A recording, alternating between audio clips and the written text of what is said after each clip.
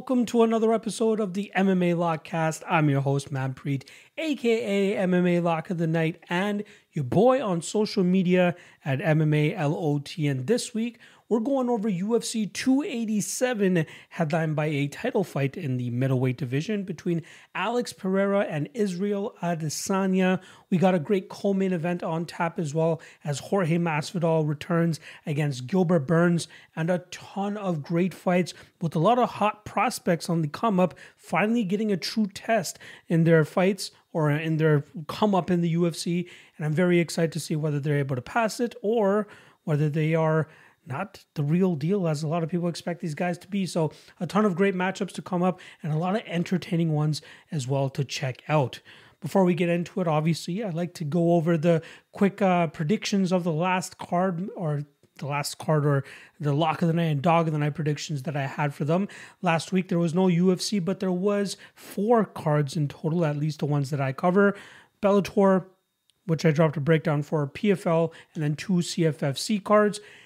I ate shit. I'm going to be honest. You got to be honest with these things, right? And I ate complete shit on those. I went 1-3 on my lock of the night predictions over those 4 cards, as well as 2-2 on my dog of the night predictions. Quickly going over it with the lock of the night, I had Aaron Jeffrey for a Bellator, and I really expected his cardio advantage to come through to get out of those bad positions in rounds 2 and 3. I knew round 1 would be close, but I felt like he would pull away in rounds 2 and 3. Did not come to fruition. I can't blame him. John Salter, I very much overlooked him, and he ended up retiring after that matchup, which, again, it hurts a little bit more that Jeffrey wasn't able to send him into retirement with an L. In the PFL, I had Chris Wade, who I expected to do a similar thing to what Aaron Jeffrey did, but just recreate what he did the first time he fought Bubba Jenkins, and he was unable to do so and unable to get out of that wrestling grasp of Bubba Jenkins, who clearly leveled up since the last time they competed. I thought Chris Wade would start to pull away with that fight in rounds 2 and 3 with his superior cardio and superior ability to scramble. Unfortunately, he was unable to do so, and Bubba Jenkins picks up the win. I had a 20-second lock of the night hit on CFFC 117. CFFC 118 had a near win in that first round, and then my guy Eric Nolan got finished in the second round. So not a good look on the lock of the night predictions. That brings us to 29-9 on the year over UFC, Bellator, and all the regional promotions that I cover. So 29-9 for a 76% rate on their lock of the night predictions. Going over to the dog of the night plays, which I went 2-2 on this weekend. The 2 wins, Luke Trainer in Bellator survived that early onslaught from Sullivan Cully, came on harder at the ending of that first round and got that submission victory. Good one there around that plus 185 mark. Also around that plus 185 mark, the PFL dog of the night comes through in Ty Flores. I have no idea what people's confidence in Delon Monte was all about.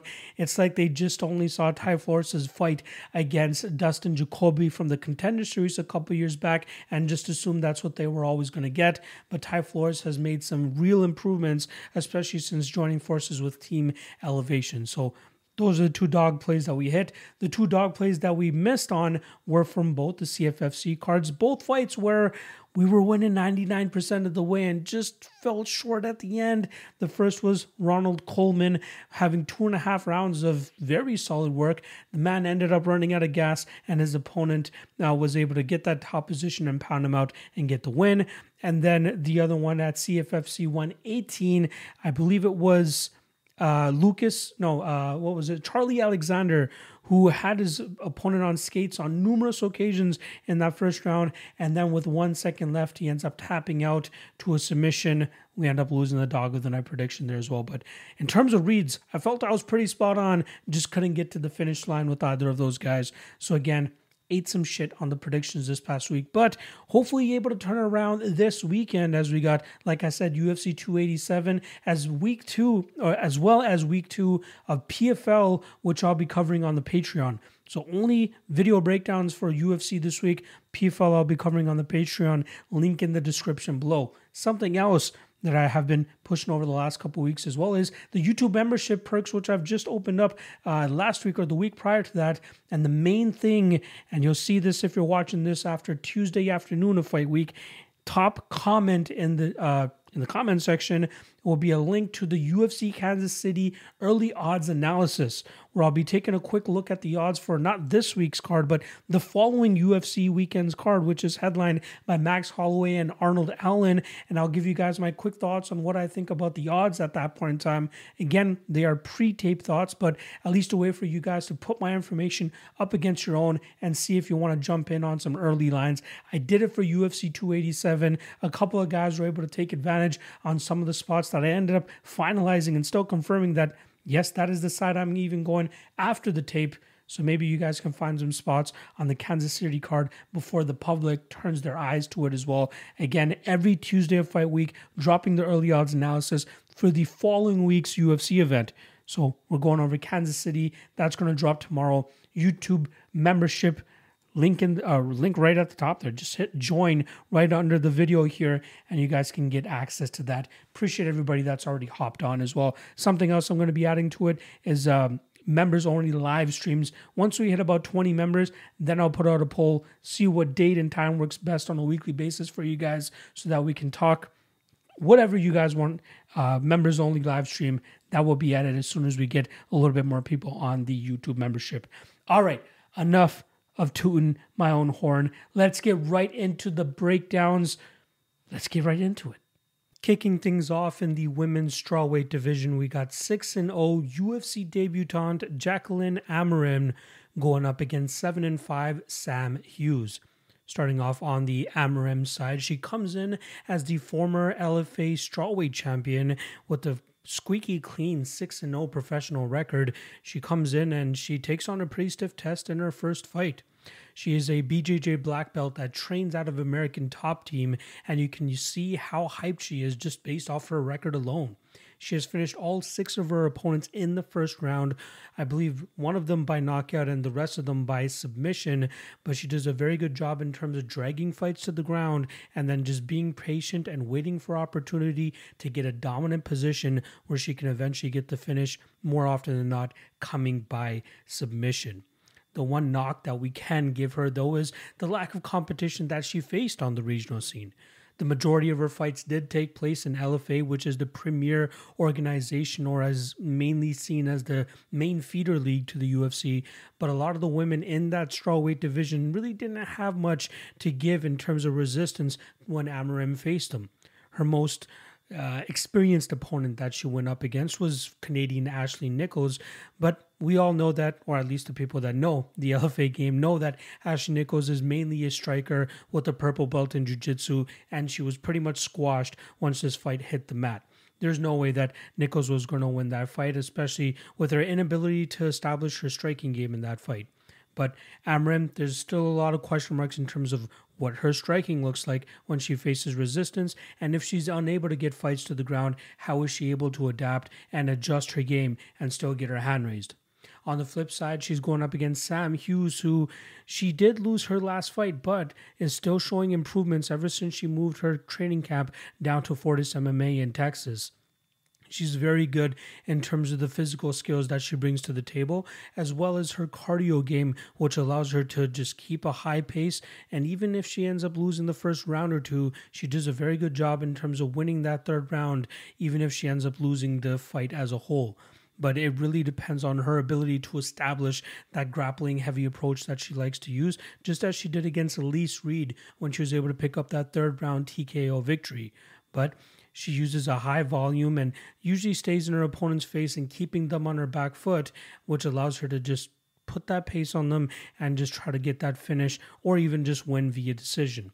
In her last fight against Pereira Rodriguez, very close fight. Third round obviously went to her. It was the first round that was left up to question, but I felt like her one mistake, and that was even though she was moving forward and staying in her opponent's face, it seems like she was a little bit frozen up in terms of the output that she was throwing, but she seemed to start to pick it up in that third round, and a little bit too late at that point in time, especially with Pereira Rodriguez winning that second round without too much argument there. It really was that first round. So if she can get it going a little bit quicker, she might be able to find herself on the better end of decisions compared to her last fight. I'm excited about the debut of Amorim here, and I think that this is a good test for her in her first matchup against Sam Hughes, where she can showcase whether she can deal with somebody that's going to give her some adversity and whether she can battle back from it.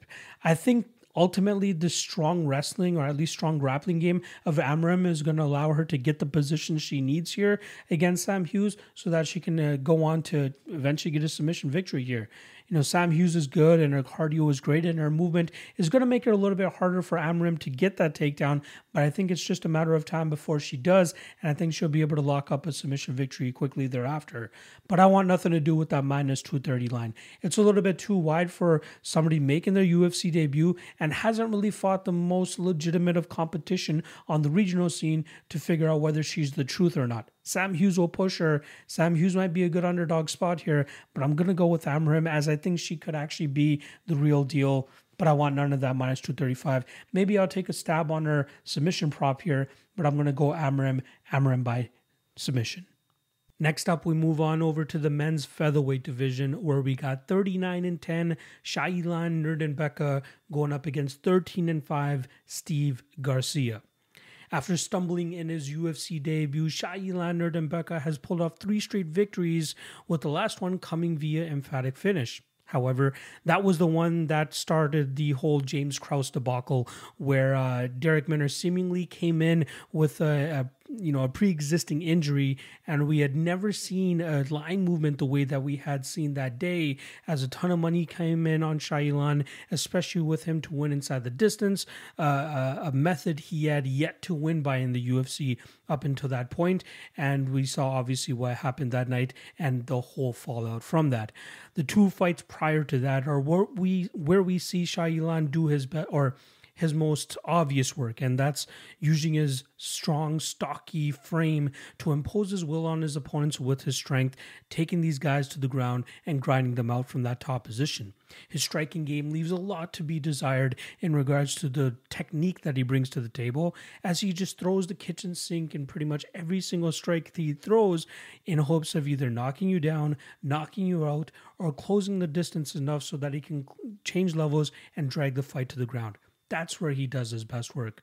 The craziest thing about Shailan is the fact that he is entering his 50th fight this weekend, even though his first professional fight took place in 2016. We're talking about 50 fights in 7 years. Absolutely crazy, but we know the sanctions and regulatory bodies overlooking combat sports and that side of the world where he came from is not the same as what we see or are used to in the North American side of things. On the Steve Garcia side, he's had a roller coaster of a career so far.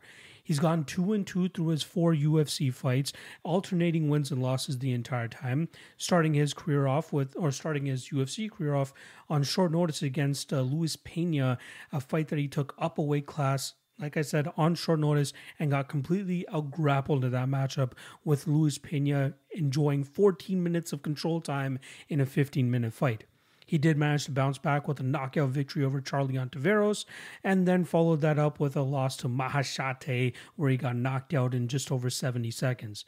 But he managed to bounce back in his last fight against Chase Hooper, where he was able to land big shot after big shot. He dropped Hooper over 3 or 4 times in that matchup before Herb Dean ended up seeing too much and waved that fight off. Garcia has had, a good amount of experience throughout the MMA world, even competing in Bellator and LFA before making his UFC debut. I'm still trying to figure out what he's great at. He seems to have some good punching power in his hands and good knockout power, as we've seen in a couple fights.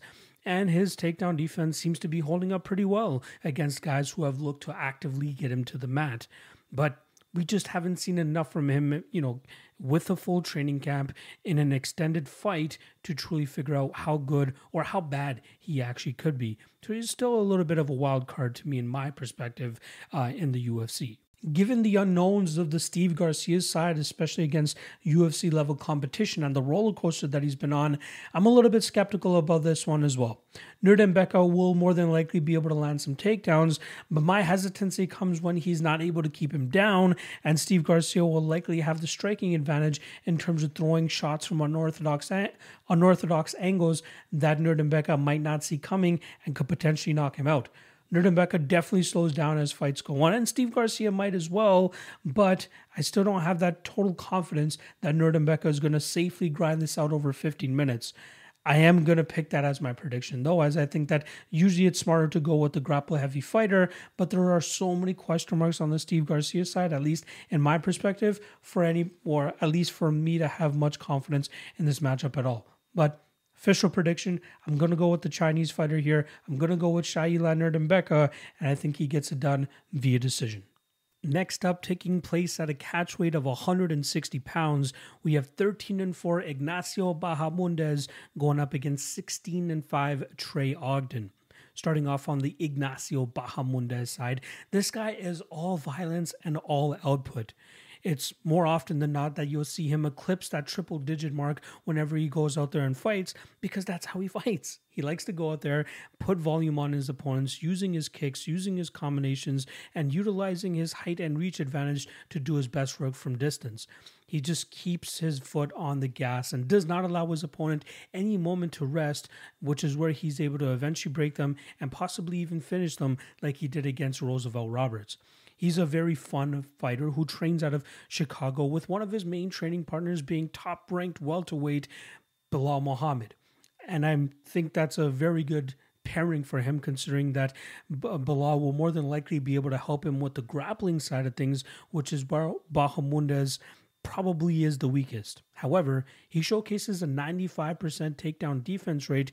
I think a lot of that has to do with the fact that Roosevelt Roberts went 0 of 12 on takedowns that night.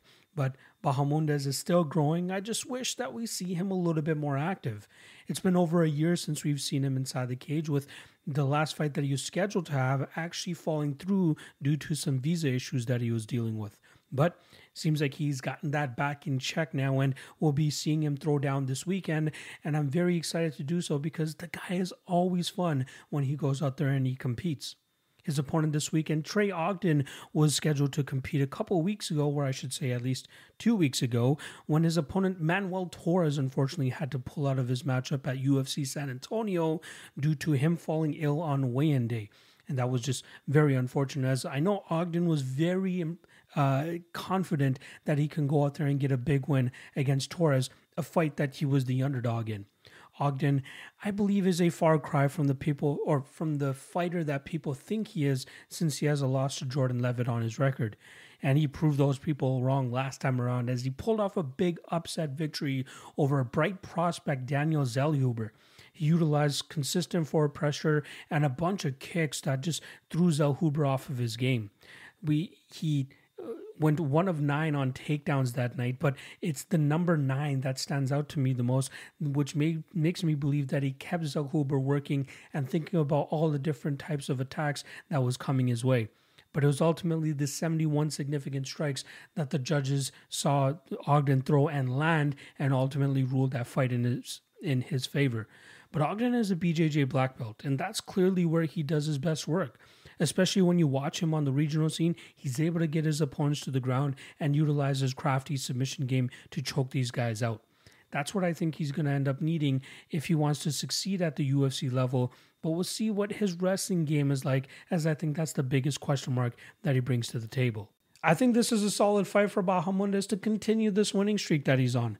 I think he'll be successful in terms of keeping Trey Ogden on the outside, and Trey might have a little bit of confidence coming off that Zellhuber fight, like I said, but I think once he starts feeling that constant pressure and that output and that volume, I think it's going to start to give him some hiccups, and he's going to start to freeze up on himself. That will bring out some desperation takedowns, and I think that Bahamondes will be more than ready with his footwork and his counters, whether it's with that knee or that uppercut, to meet Trey Ogden and maybe even find a knockout in the spot. So I'm going to go Bahamondes by knockout. Minus 385, a little bit wide for my liking. I think that's a lot to do with the recency bias. Well, maybe not recency bias, but people are still holding that Jordan Levitt loss over Trey Ogden's head.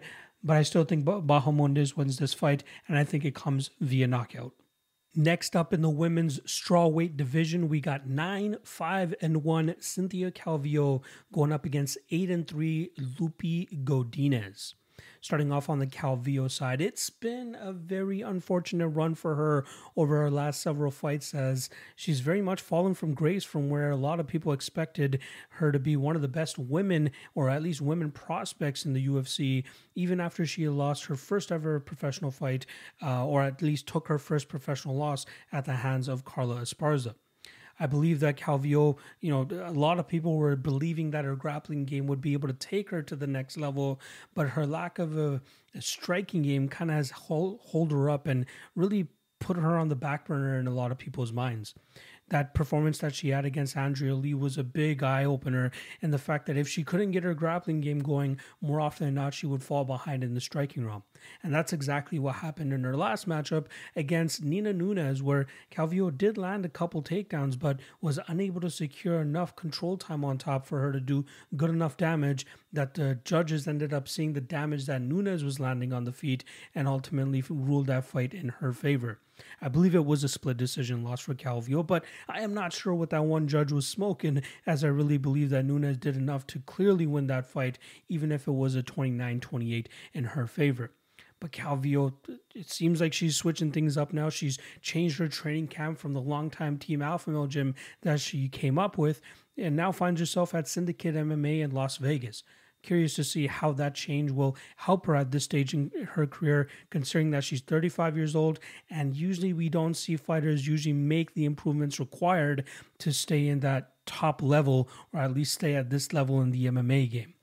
On the flip side for Lupi Godinez, she's also coming off of a loss, but she's coming off of a loss in a fight that she was a minus 360 favorite in. She was unable to get her grappling game going against Angela Hill, as Hill did a great job of putting punches on her, putting combinations on her. But I think the big reasoning as to why Lupi was only confident with shooting 3 takedowns in that matchup was the fact that Angela Hill kept flashing that knee up the middle, kept flashing that uppercut, and that kind of scared Godinez off in terms of wanting to change levels and not getting hit one of those big shots. Godinez still outstruck Angela Hill in terms of volume, but it was Angela Hill being the one landing the more impactful strikes, the much more significant strikes in the eyes of the judges, which is why Angela Hill was able to win that fight. However, I think Godinez is a decent enough striker. She was just not the better striker that night. She clearly needs to get fights to the ground. And you see in the 3 victories that she has under the UFC banner, she's combined for a total of 18 takedowns over those fights, which is clearly where she does her best work. She's a very good BJJ practitioner as well, but she's a damn good wrestler as well. But she just needs to figure out how to blend in her takedowns behind her striking so that she can beat the upper echelon of the UFC's featherweight division, or strawweight division, I should say. I think this is a solid fight for Godinez to bounce back with.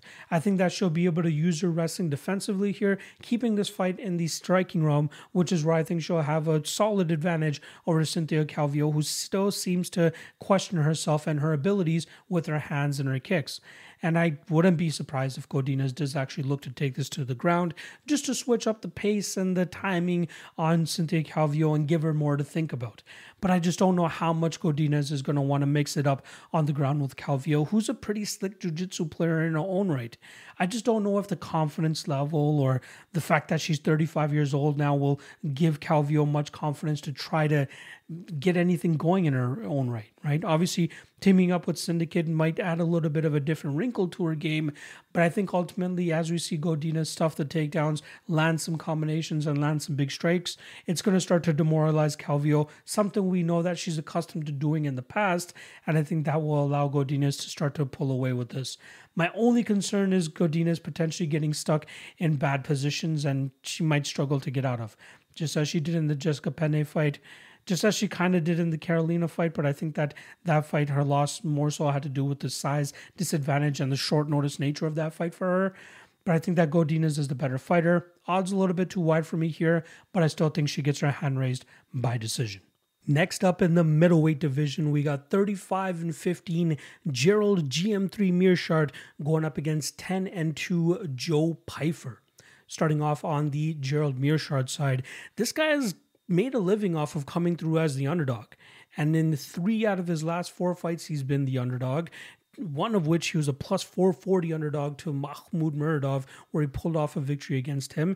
And last time around, he was a plus 240 underdog to hard-hitting Bruno Silva in a fight that he was controlling pretty much from the jump, and then eventually got that 3rd round club and sub victory to pick up his 9th submission victory in the UFC. That is crazy, as he's won 10 times in his 17 appearances at the big stage, and 9 of those coming by submission. he will tie Nate Diaz for 5th place in all-time submissions in the UFC if he's able to pick up another one this weekend. But as of right now, he already holds the record for most submission victories in the middleweight division at 9, with 2nd place, I believe, being at 5. So he's almost already doubled what 2nd place is, and it's going to be very difficult for guys in the middleweight division to try to eclipse that record that he currently has. But he is a dog. He is a guy that has over 50 fights to his name and has fought the who's who of the middleweight division all over the world, not just in the UFC, as he had a plethora of experience under his belt even before making the jump to the UFC. But he's starting to craft himself a striking game here, even though a lot of it is just coming from the kicks, and he does a very good job utilizing that southpaw stance and using that kick, which is a clear path to the body with, you know, the majority of his opponents being orthodox. He's able to rip that body, do some good work there, and then eventually change levels, dragging his opponents to the ground, or even forcing his opponents to go for the takedown so that he can take advantage and snatch up their neck and take that on home with him as well. But he clearly wants to get fights to the mat where he can use his top pressure, which is so crushing and so difficult to deal with for a lot of fighters, which is where he's able to get his hand raised normally. Joe Pyfer, on the other hand, is trying to make good after his very dominant UFC debut where he knocked out Alen Amedovski. But I think he very much benefited from a very lackluster Contender Series card that he was on, where he was the main event, and the 4 fights prior to that didn't really go that well, and Dana was pretty much upset with everything that happened, and Joe Pyfer came out there in the main event of that card and knocked out his opponent in the 2nd round, which got Dana White buzzing, which obviously ended up in Pyfer getting signed to the UFC. But I think that there's a little bit too much hype on his name at this point in time. We're talking about a guy that got submitted by a striker in his first professional loss, which was not that long ago.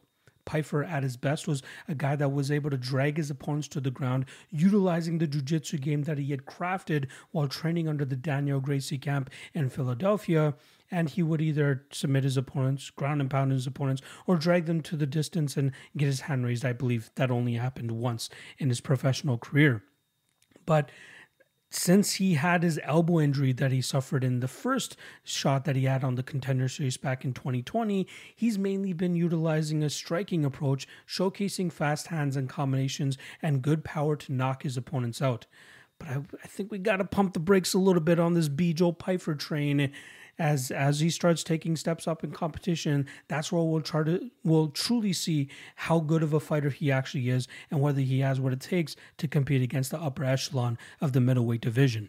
I think the safest spot on this entire card, it's going to be hella chalky, but it's probably the fight doesn't go to decision in this matchup.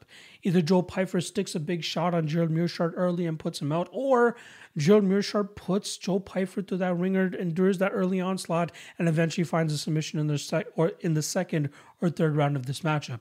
I'm going to lean with the latter here. I think Gerald Meerschaert, like I said earlier, makes a living off of pulling off the upset against guys who are favored to go out there and try to knock him out in that 1st round. I think Joe Pyfer has not been tested against a veteran of Gerald Meerschaert's level, and I think that Gerald will be able to control the distance here, utilize his body kicks to just wear on the arms of Joe Pyfer here, and then eventually start to take over in that 2nd and 3rd round where Pyfer starts to slow down, and we get another submission victory from Mr. Gerald GM3 Meerschaert. That's what I'm going to go with here to pick as the underdog. The line is atrocious in my opinion at plus 165. Either pick Joe Pyfer round 1 KO or just take that Gerald Meerschaert, and I think you'll be able to cash either way. Fight doesn't go to decision, going to be hella chalky, but I think that's my favorite parlay piece on the entire card, if that's what you want to call it. But official prediction, Gerald Meerschaert by submission round 2 or round 3. Moving up to the heavyweight division, we got short notice 8-1 Carl Williams stepping in to fight 16-11 Chase Sherman. Last time we saw Carl Williams was less than a month ago when he picked up a decision victory over Lucas Dresky, where he utilized a takedown heavy approach to grind his opponent out and get his hand raised by decision.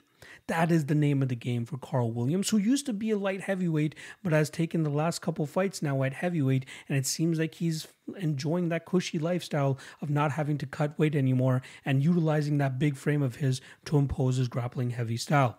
His striking game still needs a little bit of work, and he uses that 1-2 down the middle effectively just so that he can blend in his takedowns behind it and just get to work on top of his opponents. But I have a little bit of a question mark in regards to his cardio. Like, it played out well for him over his last couple fights over Jimmy Lawson and obviously Lucas Stresky. But as he starts taking steps up in the UFC, that's not going to work out that well for him against guys that are going to be able to stuff the takedowns that are coming a little bit with a little bit less oomph on them in the second and third rounds. And then he's going to have to deal with better strikers who could take advantage of his slow pace and possibly even shittier striking defense. And I want to try to use that shittier word in a little bit more of a respectful way because I'm big on Carl Williams, right? He came through as a plus 200 underdog for me on the Contender Series, and he came through as a decent favorite against Lucas Stresky last time around as well. But like I said, as he starts taking steps up in competition, it's going to get harder for him to rely on this type of approach, especially when opponents are able to keep fights upright. Chase Sherman is on a little bit of a slump, I should say, in his second stint in the UFC. He had originally gotten cut just before COVID, but managed to make his comeback after picking up a couple wins on the regional scene, but has put together a 2-5 record since returning. He snapped a 4-fight losing streak 2 fights ago when he was able to finish Jared Vanderaa in the third round of their fight back in July of 2022. But he took on short notice Waldo Cortez Acosta last time around, and Waldo more than doubled him on strikes that night and won that fight by decision. Sherman obviously has aligned himself with Killcliff FC over his last couple training camps, and I think that's been working out pretty well for him, and I think that we can see him showcase that against more favorable matchups than he's had over those 5 losses that he's taken, right?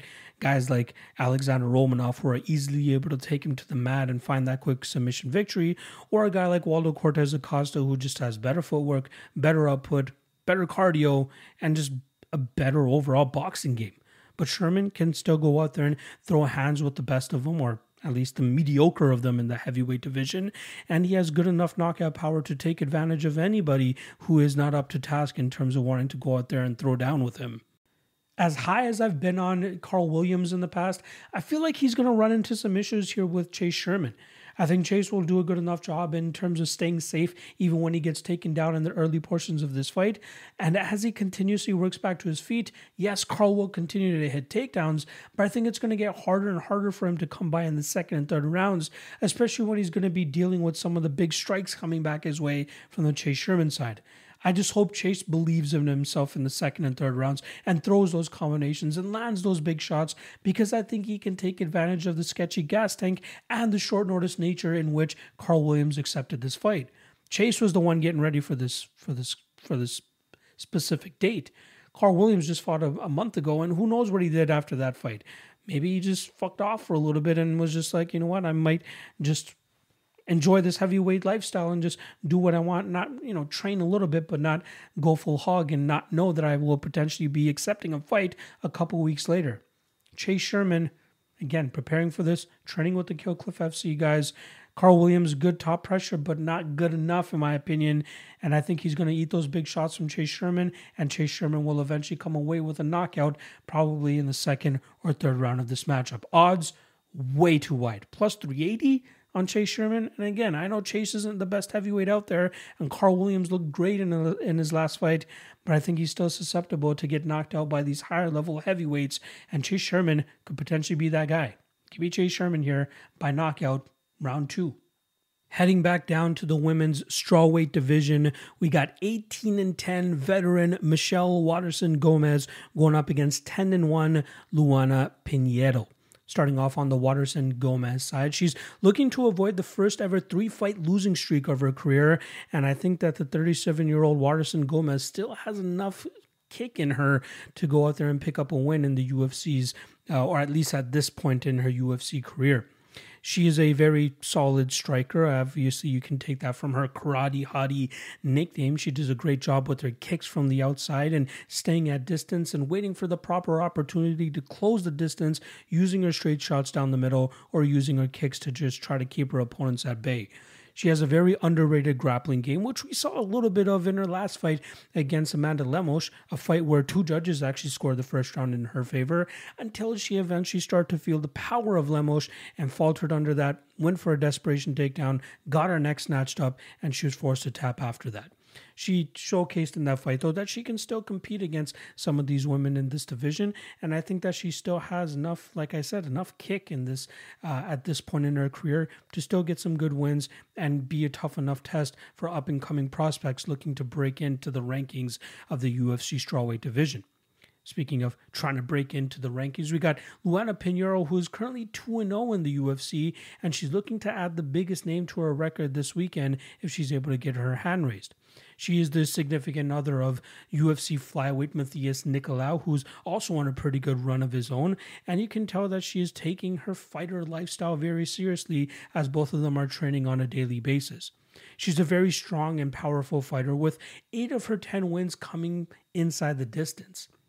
That does obviously include the disqualification victory that she picked up over Randa Marcos a couple fights ago, and I have my suspicions about that matchup. I think that she kind of gassed herself out utilizing those big judo throws that take a lot of strength and a lot of energy, and I think that she started to see that Randa was starting to come on a little bit, and she saw an opportunity to take that exit, and that's exactly what she ended up doing. I don't want to completely shit on her because she came back and had a very good matchup in her last fight against Sam Hughes, where she clearly won the first 2 rounds, and for some reason 2 judges scored the 3rd round for her, even though I thought that Sam Hughes did enough to get her to win that 3rd round, but obviously still not enough to win the first 2 rounds. Pinheiro seemed a little bit more composed in that matchup, which is why I think she showcased better cardio over the 10 minutes than she did in the 4 minutes that she fought against Randa Marcos.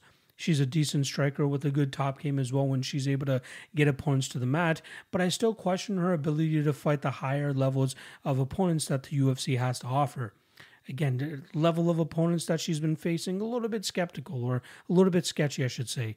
Sam Hughes, solid fighter. We touched on her earlier in this podcast, but I think that we're going to see better and better versions of Sam Hughes as she settles into Fortis MMA, and maybe if they ever rematch down the road, things might go a little bit differently. But Pinheiro could absolutely prove me wrong if she goes out there and has a solid performance this weekend.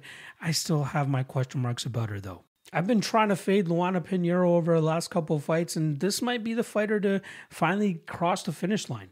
I wish I had a little bit more confidence with it, but I think that Waterson Gomez can do a good enough job with her movement from the outside, utilizing her kicking game, and utilizing her wrestling to wear on that gas tank of Pinheiro and take over the later that this fight goes. But Pinheiro, if she showcases the discipline that she did in the Sam Hughes fight and does a good enough job in terms of landing effective damage to the first 10 minutes of this fight, she could be able to pick out another decision victory. But I'm going to lean with the experience and the veteran savvy of a woman like Michelle Waterson Gomez, and I think she wins this fight by decision. Prelim headliner is up next, and it takes place in the middleweight division as we have 17-8 returning Kelvin Gastelum going up against 30-9 Chris Curtis. The last time we saw Kelvin Gastelum in the cage was actually August of 2021. It's been a while since he's been able to see any action, as he's had some fights he's been forced to pull out of. Most recently back in January when he was scheduled to headline the first event of the year for the UFC against Nasruddin Imavov. Unfortunately, he dealt with a very bad tooth laceration, or I don't know if he lost his teeth or his gum or something, but you can see on his IG, he posted about it. He took a very bad shot from one of his training partners near the end of that training camp and had to have emergency dental surgery to put his gums and teeth back into place. So very unfortunate luck that Gastelum's been having over the last 1.5 to 2 years, but knock on wood, hopefully he's able to make the date this weekend, as I think that he still has a lot to showcase for a lot of people in the middleweight division. He's run on to a lot of tough times over the last couple of years, even with when he does step into the cage. He's only 31 years old, and I'm just finding out now that his birthday is actually 2 days after mine. So still pretty young in the game in terms of trying to go out there and get high-level wins. But just looking at the 1-5 run that he's on over his last 6 fights, losing to Israel Adesanya, losing a split to Darren Till back in 2019. The sketchiest one is the one after that against Jack Hermanson, where he loses via heel hook and just over 80 seconds of that fight taking place. Bounced back with a win over Ian Heinisch, but then lost his next 2 fights to top contenders in the middleweight division, Robert Whittaker and Jared Cannonier. Most of those guys are pretty much very high level guys, and you can't really blame him too much for coming out on the short end of the stick there. But the big difference here between the last time that he fought and what he's going to be bringing to the table now is the new training camp that he's with. For a long time, he's been training with the guys at King's MMA in California, but as of late, he's been spending time down at Fight Ready in Arizona, and I'm very curious to see how those guys have changed the game of Gastelum and try to exploit the advantages that he showcased throughout his career, where he's put together such a good record. We've seen guys like Henry Cejudo and Davison Figueiredo have tremendous amount of success with the Fight Ready guys, and I think a lot of that has to do with the game planning and the execution that they're able to bring to the table. One of the things that they bring to the table, I believe, is the calf kicking game that they implement into a lot of their opponents, and I'm curious to see if Gastelum is going to be taking that into his game and trying to use that this weekend. But another big part of the Fight Ready game is the wrestling. And that's a part of Gastelum's game that I believe is largely overlooked, because if you look at the earlier parts of his career, he uses it very effectively and utilizes his underrated jiu-jitsu game to choke out opponents or get those dominant positions and do some good work from on top. On the Chris Curtis side of things, he started his UFC career off with a bang, going 3-0 and cashing as a huge underdog in 2 of those matchups. Unfortunately, he ran into Jack Hermanson, who had a pretty boring but effective game plan against him, as he pretty much stayed on the outside of that entire matchup and just kicked Chris Curtis, and Curtis was unable to get any offense off because he just couldn't reach the long and mobile Jack Hermanson. But Curtis rebounded with a big knockout victory over Joaquin Buckley last time around, as he countered a kick from Buckley and was able to put his lights out. Buckley looked like he was getting into his groove that night, but Curtis had other plans, as he was just waiting for the proper opportunity to counter, and he found his opportunity and he made good on it, eventually getting that knocked out and getting his hand raised. He's a tremendously experienced guy who had a plethora of fights even before making his UFC debut, and I think that's helping him, especially as he's been fighting killer after killer at the UFC level, and that's no different from the matchup he has across from him this weekend. I think this is probably the most favorable matchup that Kelvin Gastelum has had during this entire slump, maybe with the exception of the Ian Heinisch fight. I think Gastelum, with his striking and his durability, should be able to withstand that big power coming his way from Chris Curtis, and maybe even mixing his takedowns behind that and utilizing his underrated jiu-jitsu game and wrestling game. And like I said in Gastelum's background, the Fight Ready guys are very good at devising a game plan and allowing their fighters to go out there and execute it to a T. And a guy like Gastelum, who's looking to rejuvenate his career, a guy who's still only 31 years old, a guy who still has high-level talent and skills, can still go out there and get wins. There's a reason he's the favorite in this matchup. I think the odds makers made a mistake by making him the underdog, but I think that his durability should hold up here against Chris Curtis's big power, and then his diversity and skills should be able to help him get this win, more than likely by decision. The only reason I don't have more confidence in this, though, is what if there is that ring rust, right? The last time Gastelum was in the cage was August of 2021, and you don't want to have any rust against a guy like Chris Curtis. But if Gastelum can come back even looking like 80% of what he used to at his best and utilizing the game plan that Fight Ready is going to give him, I think he wins this fight without too much issue, which is why my final prediction for this matchup is going to be Gastelum via decision. We kick off the pay-per-view portion of the card in the bantamweight division, as we have the youngster Raul Rosas Jr. coming in with a clean 7-0 record, going up against 8-1 Christian Rodriguez. Now, Raul Rosas is obviously known as the young phenom who got signed to the UFC at 17 years old and made his UFC debut at 18 years old only a couple months later. He picked up a big win over Jay Perron, where he was able to get the back relatively quickly against him and sink in the rear naked choke to get his hand raised. It was the fight before that against Mando Gutierrez on the Contender Series where we finally saw him stretch to a decision, something he had yet to see before that fight. But we saw some of the potential holes that he has in his game because of his aggressive grappling style. He's always looking to get fights to the ground, and sometimes he's a little bit overzealous in trying to secure a dominant position that he gives up that position, allowing his opponent to get on top of him.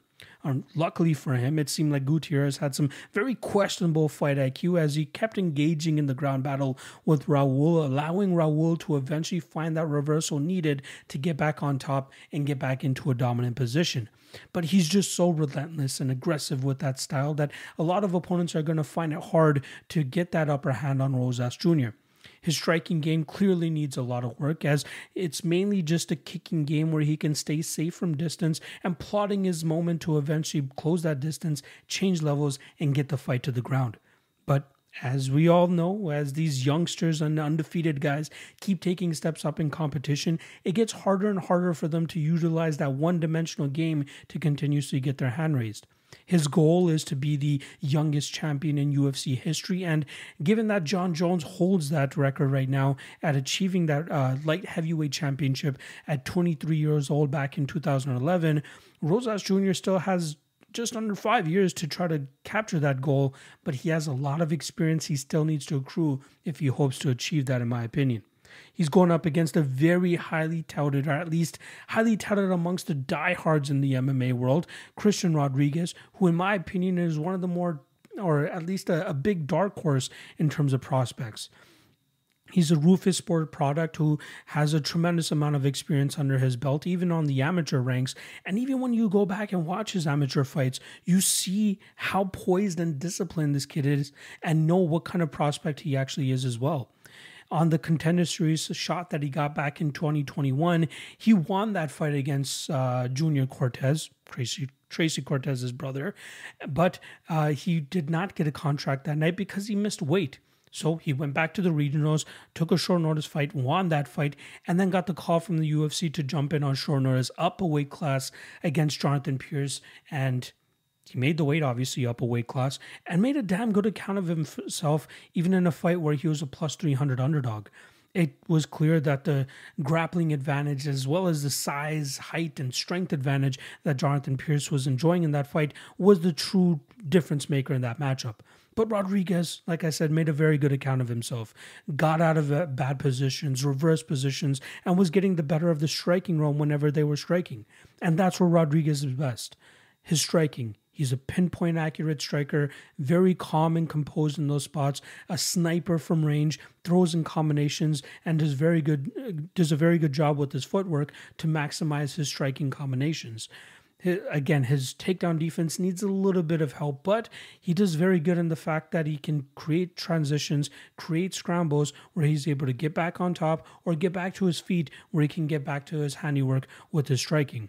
He's a very, very highly touted prospect who I think is being overshadowed by the Raul Rosas Jr. train that everybody is focused on at this point in time. I think the guy with the brighter future out of both of these guys is Christian Rodriguez. In my opinion, he's the more complete fighter here. He's the better striker, and he has a good enough grappling game to handle and be good enough defensively against these other bantamweights. Obviously, Rosas is an exception because of how high level his jiu-jitsu game is, but like I was laying out in his Mando Gutierrez fight, he makes mistakes. He's just been lucky that he hasn't fought guys that can take advantage of him making those mistakes yet. I think a guy as well-rounded as Rodriguez will be able to. He will be able to reverse those positions, stay out of the threatening submission game, and try to keep this fight in the striking realm where he'll have a clear advantage and possibly even have the extent to maybe even knock out Rosas Jr. here. So yes, there will be takedowns that Rosas is going to land early in this matchup, but I think the poise and the veteran savvy that Rodriguez seems to have even this early in his career is going to start to shine through, and I think anybody that got in at that plus 200 number on Rodriguez early last week or even late last week is going to be laughing to the bank once they're able to cash that ticket. So yes, Rosas, tremendous talent. Don't get me wrong. Very high level wrestling and grapple, or I should say, very high level jiu-jitsu. His wrestling, a little bit desperate at times, could get him into some trouble. And I think that this is the fight that will likely showcase those shortcomings in the rest of his game. So give me Christian Rodriguez here to pull off the upset to kick off the main card.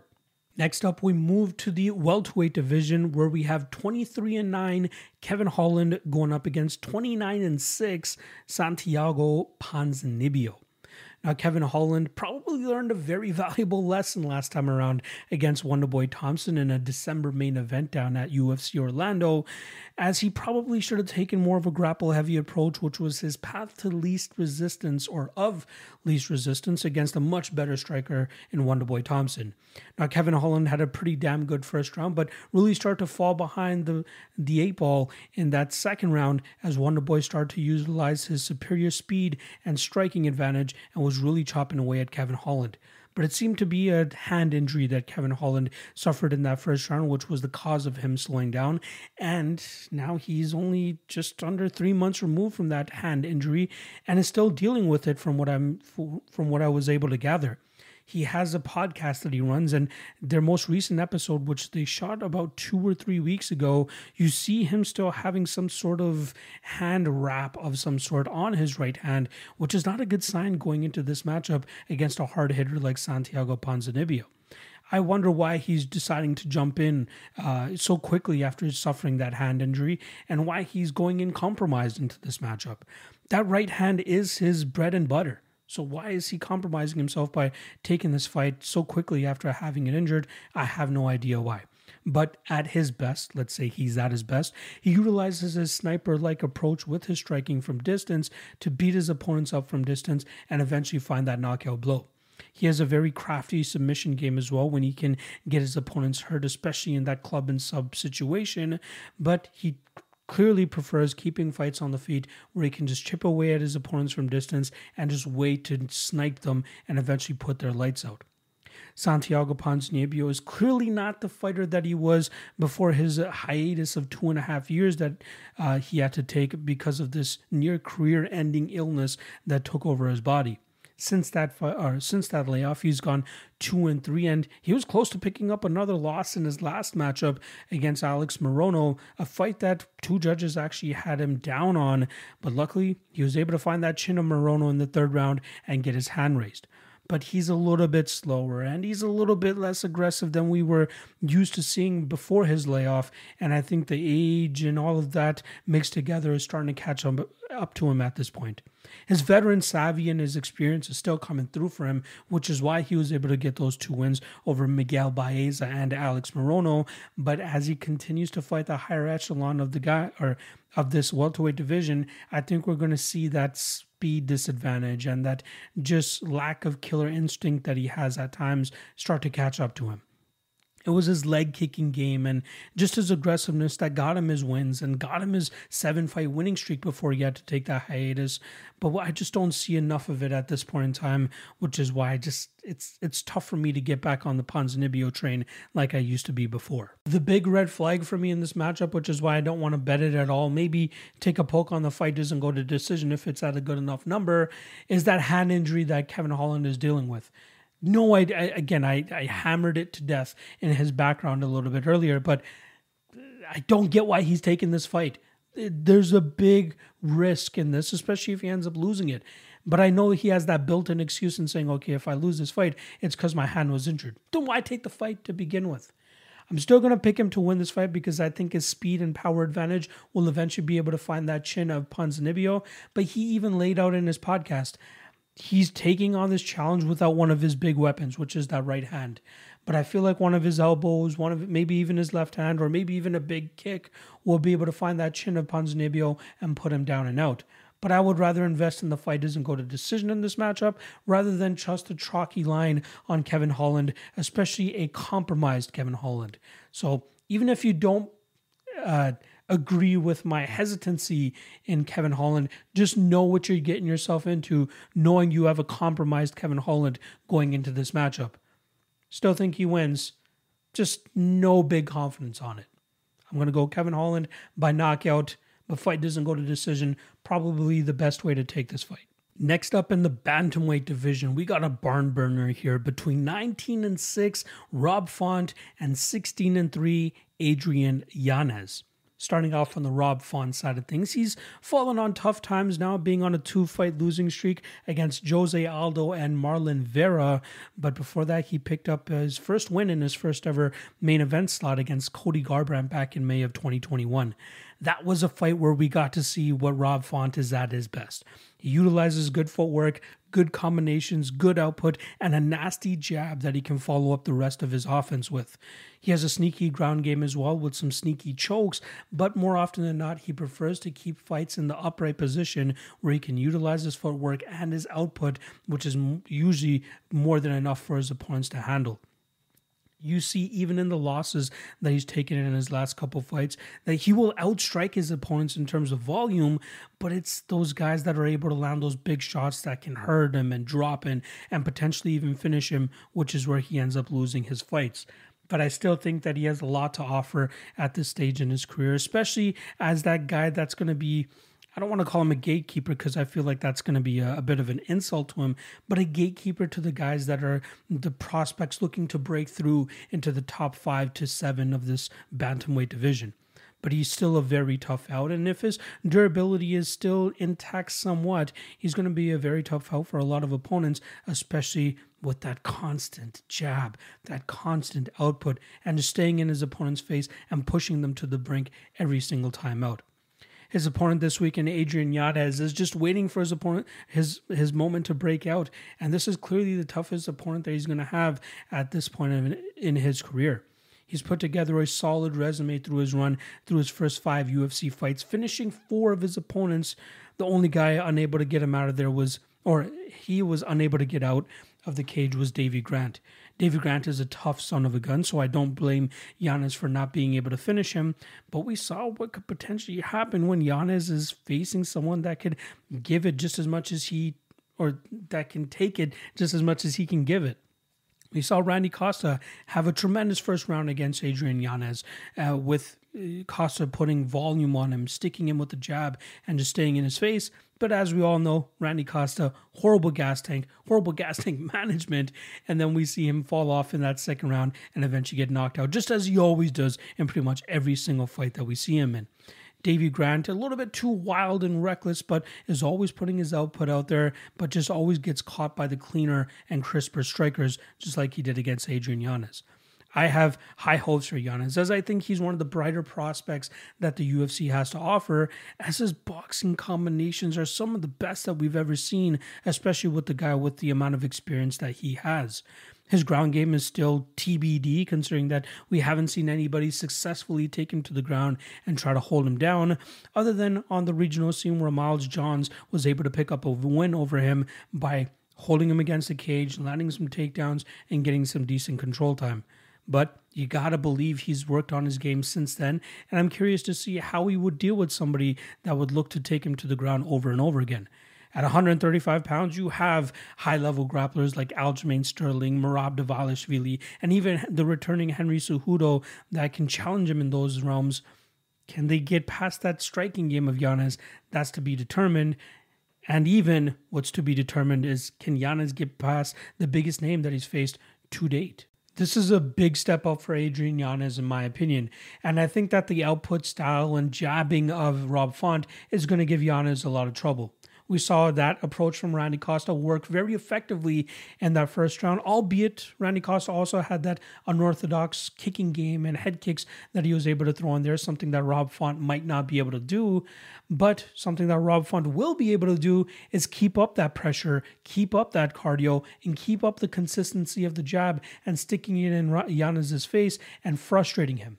Yanez might just say fuck it at a certain point and start throwing big haymakers in return, but I believe in the footwork and ability of Rob Font to stick with that jab and know that he can take a couple shots from Yanez compared to, Vera and Aldo, who I think hit a little bit harder than Yanez. A lot of Yanez's finishes have come from the accumulation of him landing combinations. So yes, he might be able to land a shot here or there, but I don't know if it's going to completely stifle Rob Font the way that Aldo and Vera were able to in his past 2 fights. It's possible his durability is completely shot to shit, and Yanez might be able to drop him and hurt him with that one shot that he might be able to land, the first 1 or 2 that he can land from his combinations. But I'm going to lean with the veteran here. I'm going to lean with the guy that showcases that he has the style to give a guy like Yanez fits. And like I said, this is going to be the first real test for Yanez, in my opinion. And I'm going to go with Rob Font here. Rob Font by decision. Again, I'd have a little bit more confidence if I can believe that Rob Font's durability is completely not shot. There is obviously that hesitance in my head, but I'm going to stick with Rob Font here. His output, his volume, and his jab is going to be the key to victory, and I'll pick Rob Font to win this fight by decision. Moving over to the co-main event, which is taking place in the welterweight division, we have 21-5 Gilbert Burns and 35-16 Jorge Masvidal. Starting off on the Gilbert Burns side of things, he's coming off a pretty quick and easy victory over Neil Magny back in January after he accepted the call-out from Magny, who had, I can't recall who he had beaten, Daniel Rodriguez. After Neil Magny beat D-Rod, he called out Gilbert Burns, which I knew was a big no-no, and we found out quickly why, as Gilbert Burns was clearly the better jiu-jitsu player in that matchup. Burns has definitely come a long way since what he was originally in the lightweight division, which he had an 8-3 record in, but was unable to get past the higher levels that the lightweight division had to offer. But it was not that long after, in August 2019, that Burns accepted a short notice fight up a weight class against Alexei Kunchenko, that he won that fight and never looked back. He put together 4 straight victories to eventually challenge the champion at the time, Kamaru Usman, which is a fight that he ended up coming short in. He bounced back with a solid decision victory over Wonderboy Thompson in a fight that he was continuously able to get the fight to the ground and win that fight on the judges' scorecards in rounds 1 and round 3. Then he followed that up with a big loss, I should say. Well, not a big loss, but a big showing against Khamzat Chimaev in a fight that he ended up losing, but showcased that Chimaev is maybe not that mythical GOAT that everybody expected him to be, as Gilbert Burns was able to showcase, Chimaev fighting his first legitimate test and seeing what could actually happen. Like I said, Burns bounced back against Neil Magny back in January, but I do think that he's starting to showcase that he's on the back end of his career. He's 35, 36 years old, and sure, his striking game is decent, but he does his best work when he's able to drag opponents to the ground and utilize his superior BJJ. If he's not able to do that, and then if his striking is not good enough to overcome his opponent, that's when things start to get a little bit iffy. Now, talking about his opponent, Jorge Masvidal, who comes into his 52nd professional MMA fight this weekend, it's clear that this Miami card hinged on his availability and obviously his ability to sell tickets down there, considering he is the self-proclaimed king of Miami.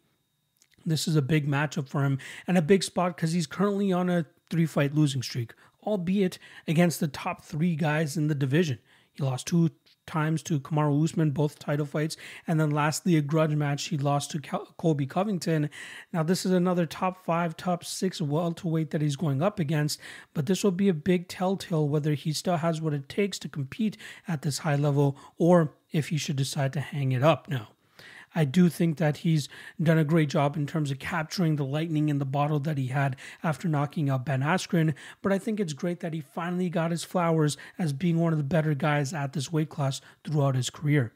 His slick boxing and the way that he's able to set up traps with his combinations is just a further testament to how good of a striker he actually is. And he has very deceiving power as well, as we saw in the Darren Till fight.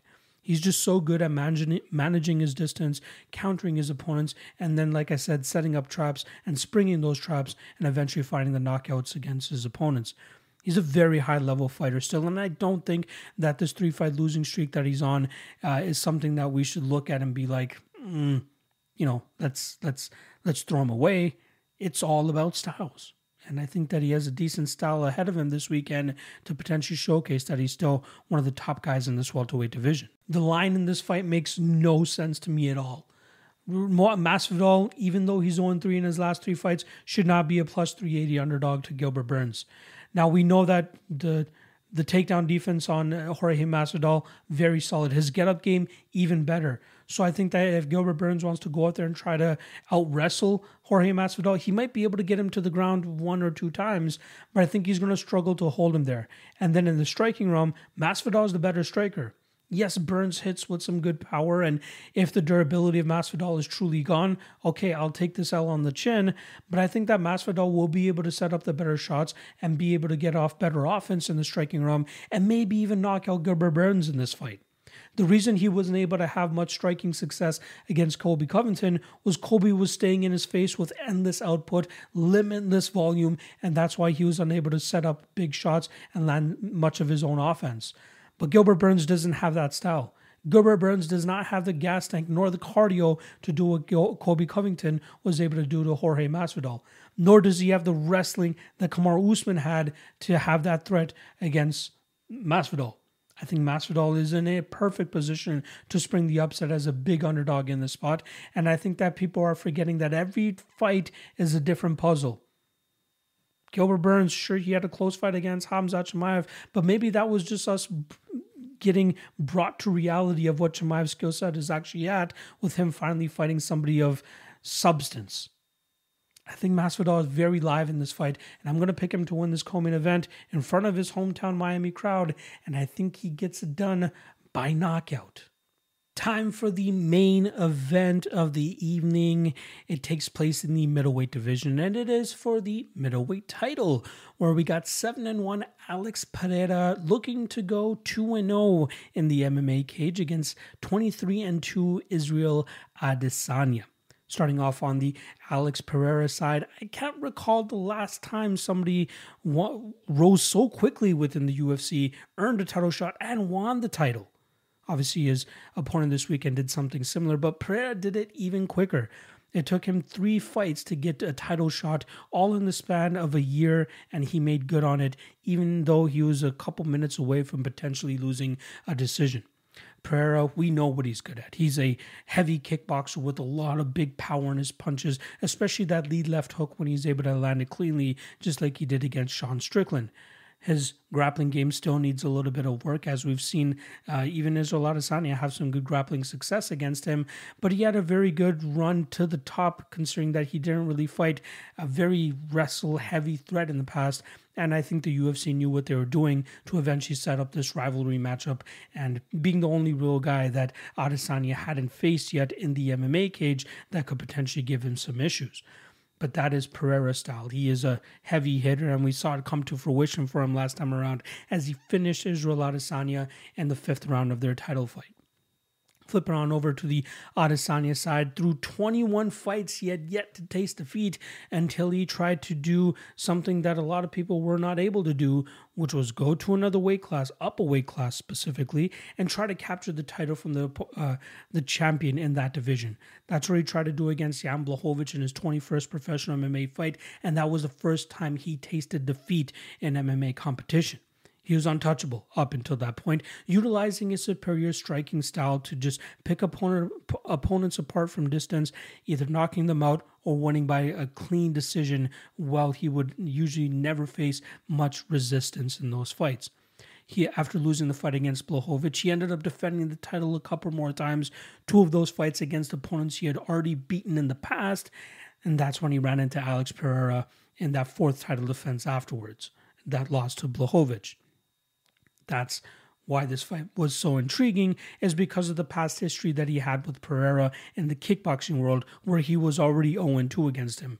Although the second fight, he was on his way to potentially winning that fight by decision, he ended up getting knocked out in that fight, which is just ironic considering how the last fight with them played out back in November, where Adesanya was up 3-1 on the judges' scorecards, and all he needed to do was cruise to a decision in that 5th round. But Pereira stepped on the gas, and he was able to get that victory over Adesanya. It's always tough to pick against a guy that has that fight-ending power that Alex Pereira had, or has, especially what he showcased in his last fight.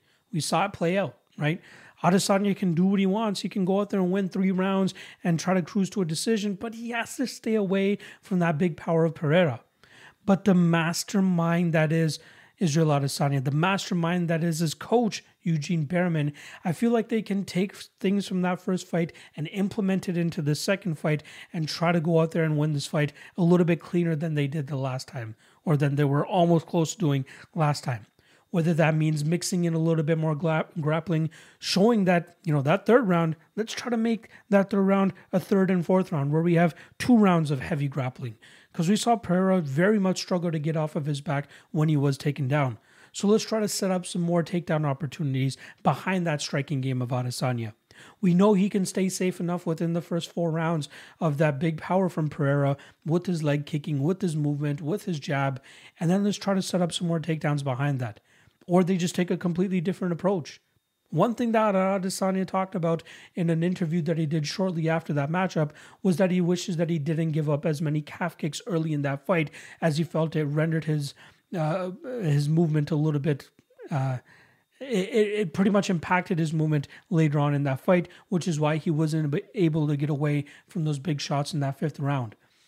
Still, I feel like a guy like Adesanya can make them changes necessary to overcome somebody who only has that big knockout power to rely on in their matchup.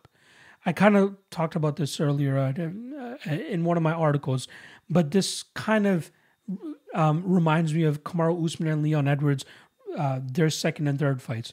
But the difference being that everybody in the second fight was like, going into the third fight was like, Leon Edwards just has that one shot that he needs to hit Usman with. That's the only way he wins that fight, because Usman will be able to get the fight to the ground and grind him out. The difference being that that's the only path that Usman really had to win that fight. And all Edwards needed to do was shore up his takedown defense. And he did. He was able to keep that fight in the striking realm where he had the clear advantage. The difference between that matchup and this one with Izzy and Pereira is that this fight will more than likely take place in the striking room, just as it did in the first fight. Maybe Izzy is the one that implements the grappling a little bit more, but even if he doesn't do it successfully, he can still go out there and win the striking exchanges, just as he did in the first fight. So I still lean with Izzy being the more complete fighter here. I lean with Izzy being the guy that has more paths to victory in this matchup, which is why I think he's going to go out there and win back his title. It's going to be a close fight. It's always a scary proposition to go out there and bet against a guy who has fight-ending power, especially over 25 minutes. But I think that we'll see Israel Adesanya recapture his fight here, or recapture his title here, pitch a clean fight, maybe drop a round, maybe have a scary moment or two. But I think for the most part, we'll see him pick up a win via decision. And that is a wrap on the breakdowns. Hopefully you guys enjoyed the episode. As always, hit that like and subscribe if you haven't already. It's always amazing seeing the numbers consistently go up on a podcast-to-podcast basis. And I think a lot of it has to do with the fact that you guys have gotten used to seeing these podcasts drop every Monday afternoon. I'm always aiming for noon Eastern time. I appreciate everybody that checks out the podcast. Again, hit that like and subscribe below. Best way to support your boy, Patreon, link in the description below if you want access to the breakdowns for PFL. That's where you'll find them. And again, the YouTube membership, which I've dropped, hit that join button below and you'll get access on Tuesday to the early odds analysis for UFC Kansas City, which goes down next weekend, headlined by Max Holloway and Arnold Allen. We'll give you a quick look at it before the public turns their eyes to it. I got you guys covered. All right, I'll see you guys closer to the end of the week for the Locky Trinity, which goes down on Thursday, and then Friday for the 3 best prop bets. Appreciate all the love and support as always. I'll see you guys later this week. Peace.